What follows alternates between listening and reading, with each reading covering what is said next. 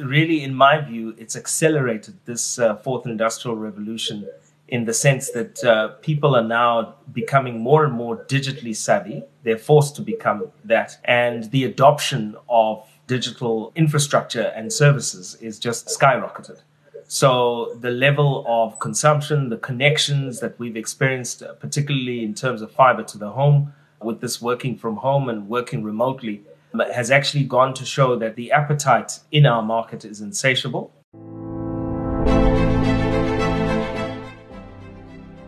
Good morning, everybody, and welcome to the next series of The Other Side. My name is Reagile Moatse. I work at Investec and I look after the supplier finance business within the CIB division. And this morning we have with us titans within the ICT sector. We have Shamil Joseph, who looks after Vodacom as the Chief Executive. And we also have Raymond Ndlovu, who is the Chief Executive of Community Investment Ventures Holdings. These two gentlemen will be coming to join us as we record the series of mobile and media and try to take stock of how this resilient sector has performed in these auspicious times that we find ourselves in. Gentlemen, good morning. Good morning. Good morning. Well, it's always been one of my aspirations to spend a little bit of time with people that run big businesses in this sector that I'm very highly interested in and passionate about, the ICT sector.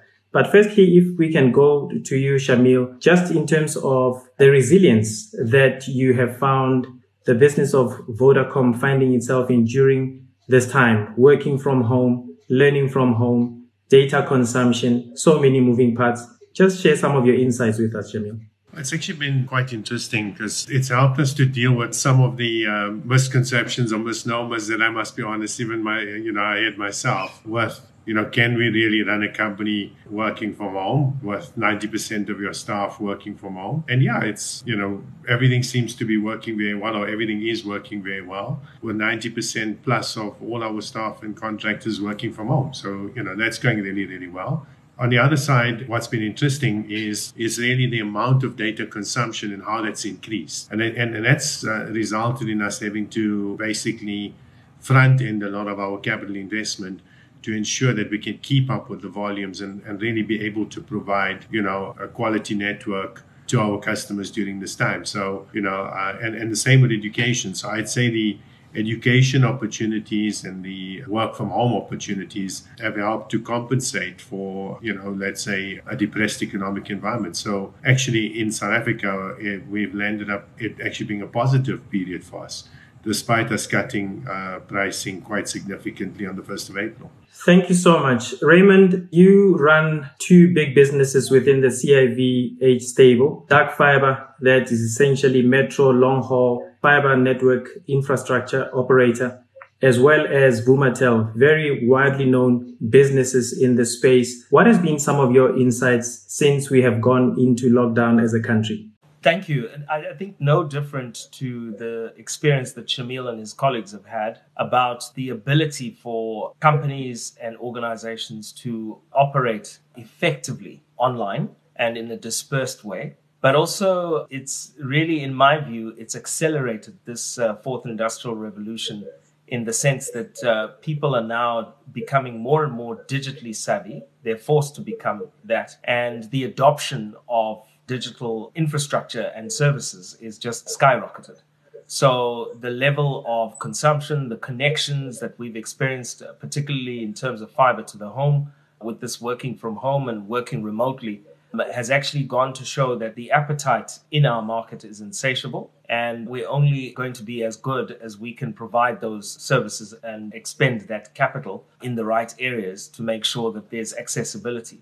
So all in all, yes, it's very difficult for the economy as a whole. There's no doubt about that. There are experiences that the consumer is having out there with regards to the availability of funding. But on the other hand, just the need for it, it's, I think, accelerated. It's important as a requirement, not as a nice to have. Raymond, talking about availability of funding, an insatiable appetite, but at the same time with the consumer, the average consumer being constrained for cash, and you need to balance out what you spend your money on. Have you seen that impact at all on your uptake in terms of new homes connected? Because you spent a fortune of capital laying fiber into all communities. And I think it's really around now the conversion factor and getting those homes connected. Have you seen a slowdown, or perhaps maybe that was as resilient as you had expected, Raymond? We've seen actually an acceleration as opposed to a deceleration, but I suspect that as the bad experience or the bad news starts to work its way into the economy, and, there's no doubt in our minds that the job losses and, the compression of consumer spending is going to have a long-lasting impact, and therefore we're probably heading into more difficult terrain. But having said that, we have no doubt that from a prioritization of expenditure point of view in the average household, digital services and data consumption is as critical, if not the same as food, I would say, because that's how people literally are aiming or being able to earn a decent living. Shamil, you referred to, the need to upfront a lot of the capital expenditure that, otherwise would have had to follow the normal course of time. What has been the impact of upfronting that spend in terms of your own liquidity, cash flow, as well as balance sheet position? We were dealing with 3 different challenges as we went into COVID. One is essentially a big price drop, where you would have seen an increased utilization of people, basically taking the extra spend and some of it, being spent in extra usage. The second big issue that we were dealing with was, remember, just before we went into lockdown, we had very bad rolling blackouts and load shedding. So load shedding was a huge issue for us. And then, of course, it's, the increased traffic from COVID. So the 3 factors required us to upfront. So we put in something like 2.5 billion rand into the first quarter and in South Africa. And we've seen the benefit. It would have had some impact on our cash flows and so on, or rather the planned cash flow as it was going to be rolled out through the year. But, still very much in line with the amount to spend. Last year, we spent 9.9 billion in South Africa alone. So it doesn't really affect our balance sheet much. More, I would say, short-term pressures in terms of what was planned versus what the reality landed up being. But all for the good, because it also helped us to cope with the traffic. And the approach that we took around COVID was also trying to say, okay, how can we help government? How can we help society and play our role on the one part? But secondly, we also looked at saying, okay, but also where is the opportunities around COVID? How can we make sure that we pick up the education opportunities? How can we make sure that we pick up the opportunities from work from home? And that strategy has turned out very well for us. Shamil, talking about coping with the volumes and having the dynamic of majority of your people working from home, what has been some of the balancing techniques that you had to deploy to ensure that as the demand for, network capacity and also having the added disadvantage of your people not being hands-on or not having as many of your technical people being on site, how have you managed to cope with that potential impact on capacity and ability to deliver? Well, I think firstly, making sure that people could still function from home, having the right capabilities from home, I think has played a big part in being able to assist. But, just the complete flexibility so people, could go to site if need be from home. So, as opposed to having to come into the office, but having the requisite tools at their disposal, whether it be, laptops or PCs or connectivity, and what we did was also just give our staff a lot of data so that they never had to worry about that.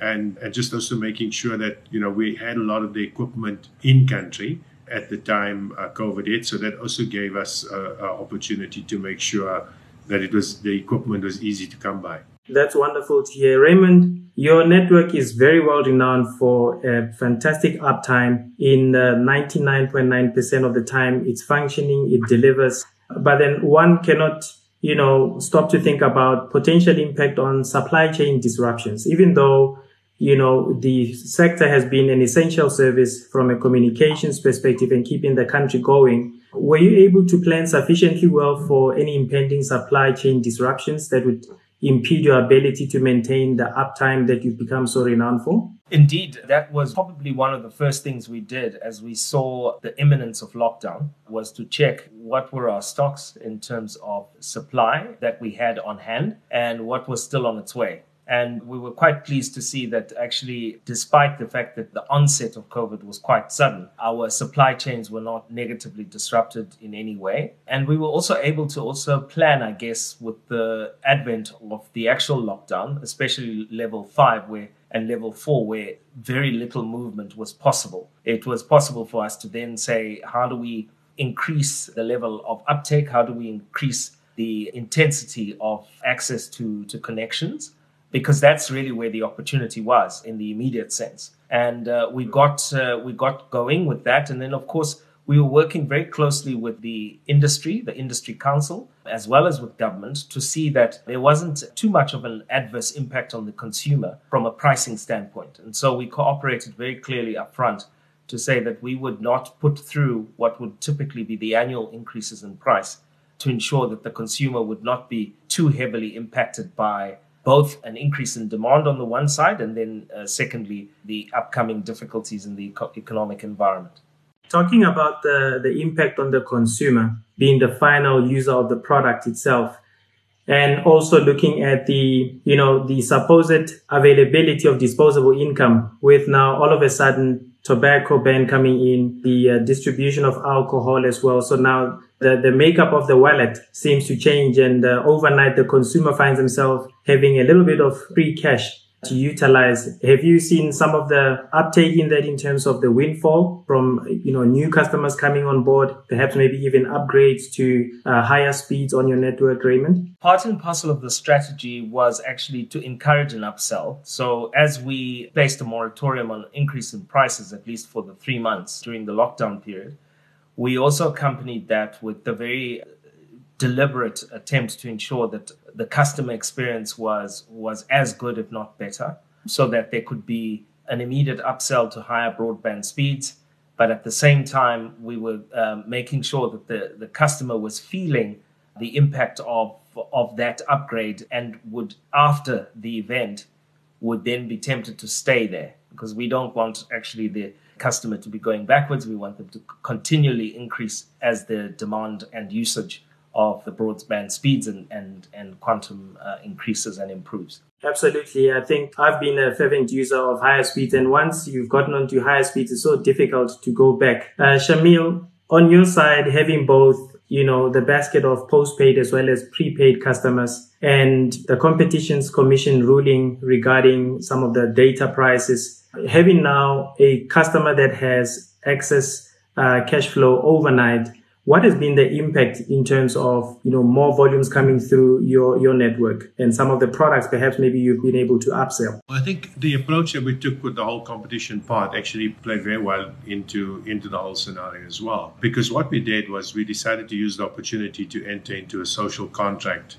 with government and the people of South Africa to drive more digital inclusion. And I think that played out quite well, because firstly, we reduced prices. So that was the first thing as we went into COVID. But secondly, free access to the basic internet, better pricing in the 2,000 smallest, 2,000 poorest towns, as an example, free access to things like Wikipedia, free access to universities and schools to their portals and so on. That played very well in terms of what we were trying to achieve. And I think COVID gave us an opportunity to test that social contract and really to put it into place. So that was received quite well. People then, and I think we did see, with the reduction in pricing, it also made us more competitive.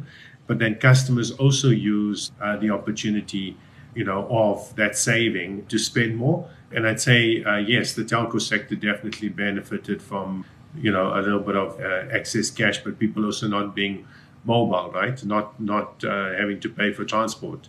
The transport mechanism was data, not having to drive to work. I think the other big thing that we've done is what we call hyper-personalization. About 65% of what we sell is through our platform called Just For You, where we personalize it to what we call the segment of one. And I think that picking up on those opportunities have also been using machine learning and artificial intelligence to personalize what's relevant to particular customers has proven to be very good for us over this period.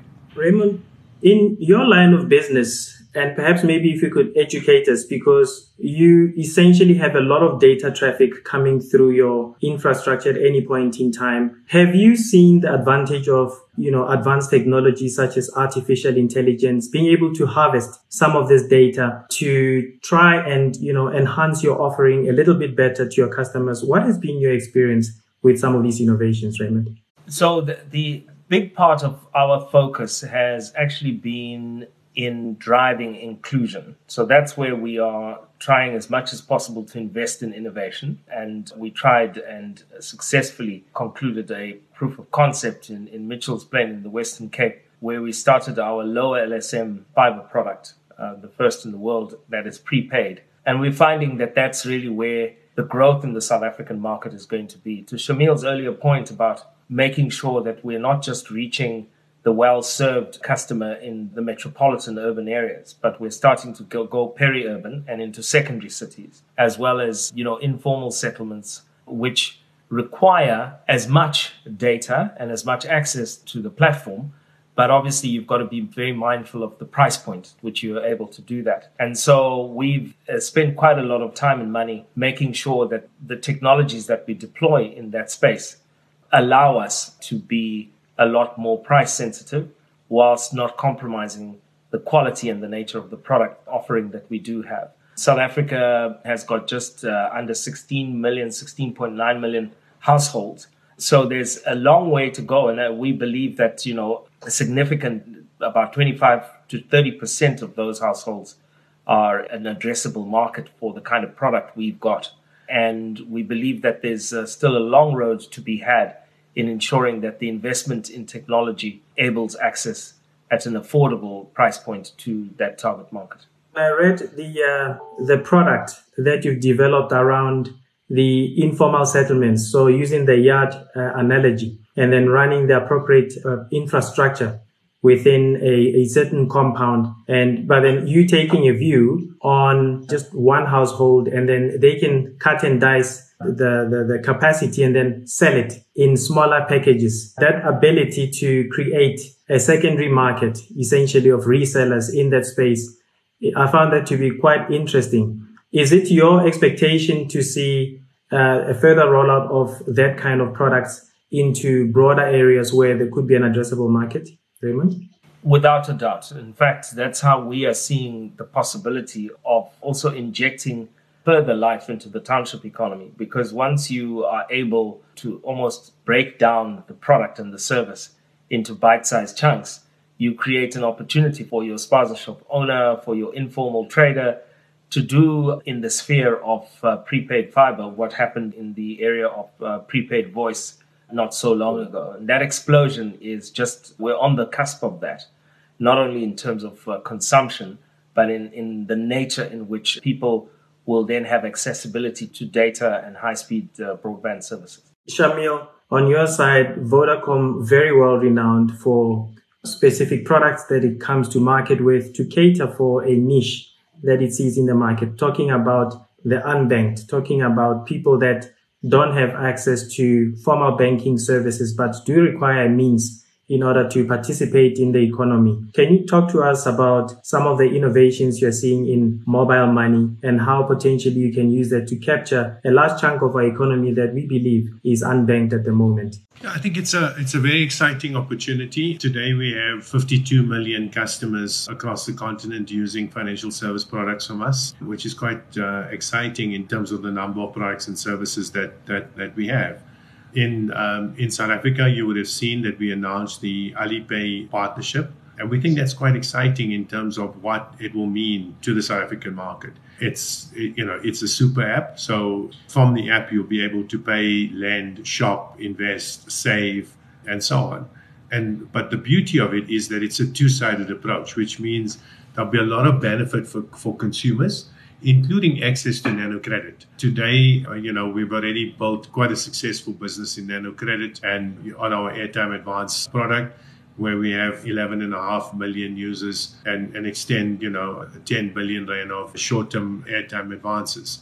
We're now extending that into other products and services, but we're also doing business advances and, being able to give small businesses access to short-term advances, but also proper loans through VodaLend and that whole ecosystem. And we've also launched our own point-of-sale systems. So merchants will be able to take one of our new devices, lend from there, pay from there, accept payments from there, but also be able to vend various different products and services. And they will also be joined into various ecosystems because the switch that most of the FMCG companies use today is ours. So we process something like 200 billion rand of transactions to their platform today. And that's a big data platform, and that will give us the ability to do things like invoice financing and so on.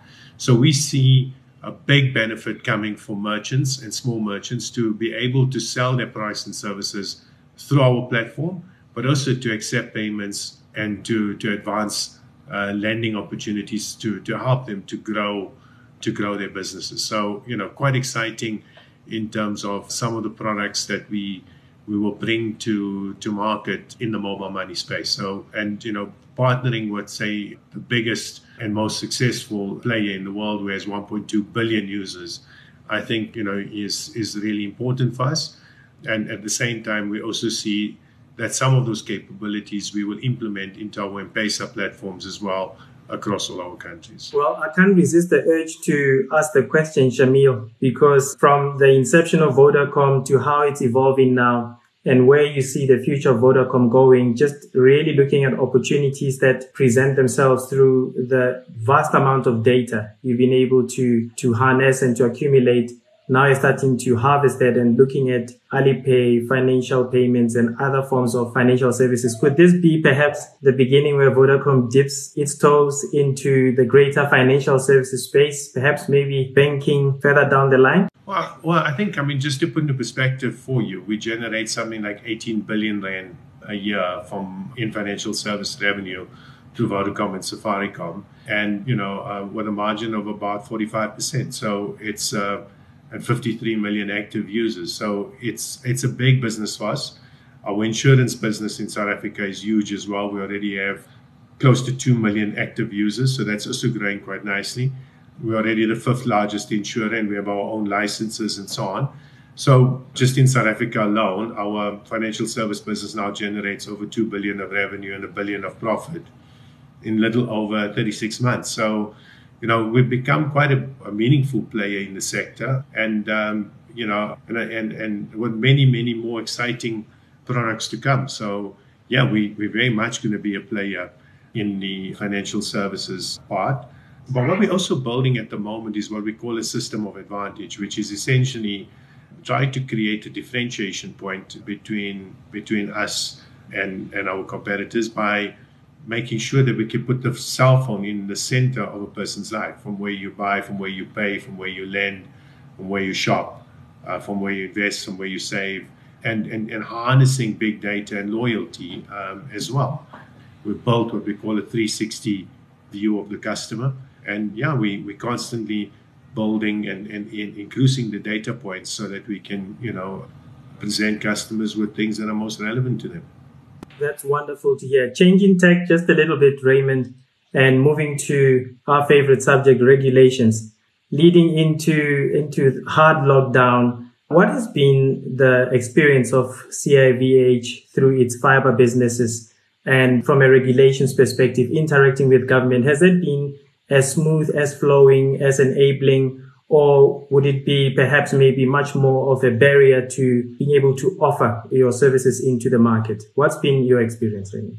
I think that, when one looks at the regulatory environment, you've got to appreciate the different, levels and points of interaction with the various authorities. I think it's when you talk about national government, and specifically coming out of the President's office and the Ministry for Digital Communications and Technology is really a strong drive to try and improve the framework and the policy environment. There's still obviously a long way to go as far as execution and certainty of that roadmap is concerned. But I would imagine that the interaction that we've been able to have on an ongoing basis with government and culminating in actually DFA being the underlying provider of infrastructure to the infrastructure conference that was hosted by the President's office goes a long way to show that we can actually be in active and meaningful partnership with government to achieve the same end. When it comes to ICASA, I think that, there's only recently been confirmation of the terms of office for a new set of councillors. That helps a lot because then you know who you are going to be dealing with and on what basis. I do believe that as we roll out further policy initiatives that are driven by ICASA will have a lot more interaction with ourselves. We've been commenting quite heavily on, for example, the BBBE legislation, the information memorandum on the wholesale open access network as another example. So dialogue and much more positive interaction helps a long way in actually ensuring that we're bridging the gap. Obviously, everyone was quite pleased with the emergency release of some of the spectrum, not least of all, I'm sure Shamil was chuffed with that. I think that some of these opportunities that COVID has actually brought about have helped to accelerate the involvement and engagement from a policy point of view. So we move from just talking to more action. Shamil, on your side, you've been in and out of the boardroom with Competitions Commission, with ICASA. There's been temporary spectrum that's been allocated. So it's been a tale of two cities on your side. Do you perhaps see the regulatory cliff being a thing of the past, or do you anticipate further upheavals going forward within your business? Well, I think, the reality in the telco sector is that, let's say, if we don't have access to spectrum, the telco sector will get left behind. And I think, we were one of the first countries in the world to launch 2G. We were one of the first countries to launch 3G. 4G, we made a plan, by refarming spectrum. And I think, it's disappointing on 5G that, we're not up there. Although we've launched, we do need access to spectrum on a permanent basis to be able to really be there, because I think industries will develop around it. I mean, if you look at apps and how those have grown because of access to data, new industries will pop up with the near real-time, impact of 5G. So I think regulation needs to keep up. And frankly speaking, we need to get on with the spectrum auctions and make it happen. There's talk about further delays. I think what's encouraging is that it seems that it is going to happen, and that, President Ramaphosa is very focused on making sure that it does happen. But we need to get on with it, and we need to make sure that digital migration happens as well, so that we can be there as these new technologies grow. Just touching on 5G, the rollout of 5G, the infrastructure, and the impact that it would have on the economy. Just your reactions, your thoughts on the state of readiness of our country, given also the access capacity that still exists on the 4G LTE network itself, and some of the low-lying areas in our country not even having access to higher speeds like 4G. Do you think 5G is really the right product to be rolling out at this stage? It is, because South Africa is well positioned as a modern, digitally enabled economy. We definitely have the means and the technological capability through our MNOs to roll this out. The critical thing is going to be a capital allocation decision for the MNOs, who are largely responsible for ensuring that they identify the right areas in which to deploy this infrastructure. From our standpoint as providers of fiber infrastructure to support that rollout, we just have to make sure that we are firmly standing close behind and enabling the investment in 5G infrastructure. Secondly, we also want to make sure that those areas that do not have sufficient coverage from the peri-urban and rural perspective, particularly of 3G, let alone 4G, still continue to receive the required investment. We do believe that there's still a long way to go in ensuring that both in terms of coverage and also intensity of usage and densification of that network, there's still a long road to go. So for us, that presents a significant investment opportunity alongside the mobile network operators. Absolutely. Shamil, some of your thoughts on there? We've seen with temporary tests when the temporary spectrum was made available, just to see the speeds that can be achieved, although it was within a controlled environment. You've been in the sector for a long time. You know the challenges that lie ahead for rollout of such technology. In your mindset, how do you see this picture playing out once the regulations are in place and the stage has been set? Yeah, I think, what will happen is with 5G, it will be a gradual rollout, right? Because what will happen is, the phones and the devices need to get cheaper so that your ecosystem becomes a lot bigger. There's no point building a network when the devices are too expensive. So initially, like everything else, it will start probably in the bigger cities and then go up to. Shamil, can we have your closing reactions, comments, just briefly, so we can wrap up this talk? Well, I think, from our side, there's going to be a lot more excitement in terms of technology, with 5G coming and also continuous rollout of our networks, but lots of opportunities as we try and build more services for our customers on the financial services side, as well as in entertainment with music, games, and videos, and strong partnerships. So watch the space for some exciting things to come from Vodacom. Brilliant. Well, that's it from us here on the other side. Thank you for joining us. We truly appreciate the time that both Shamil and Raymond have given us to pick their brains, to get insights into the business and the ongoings into their sectors. We really appreciate the thoughts. Until next time, this is it from us. Cheers.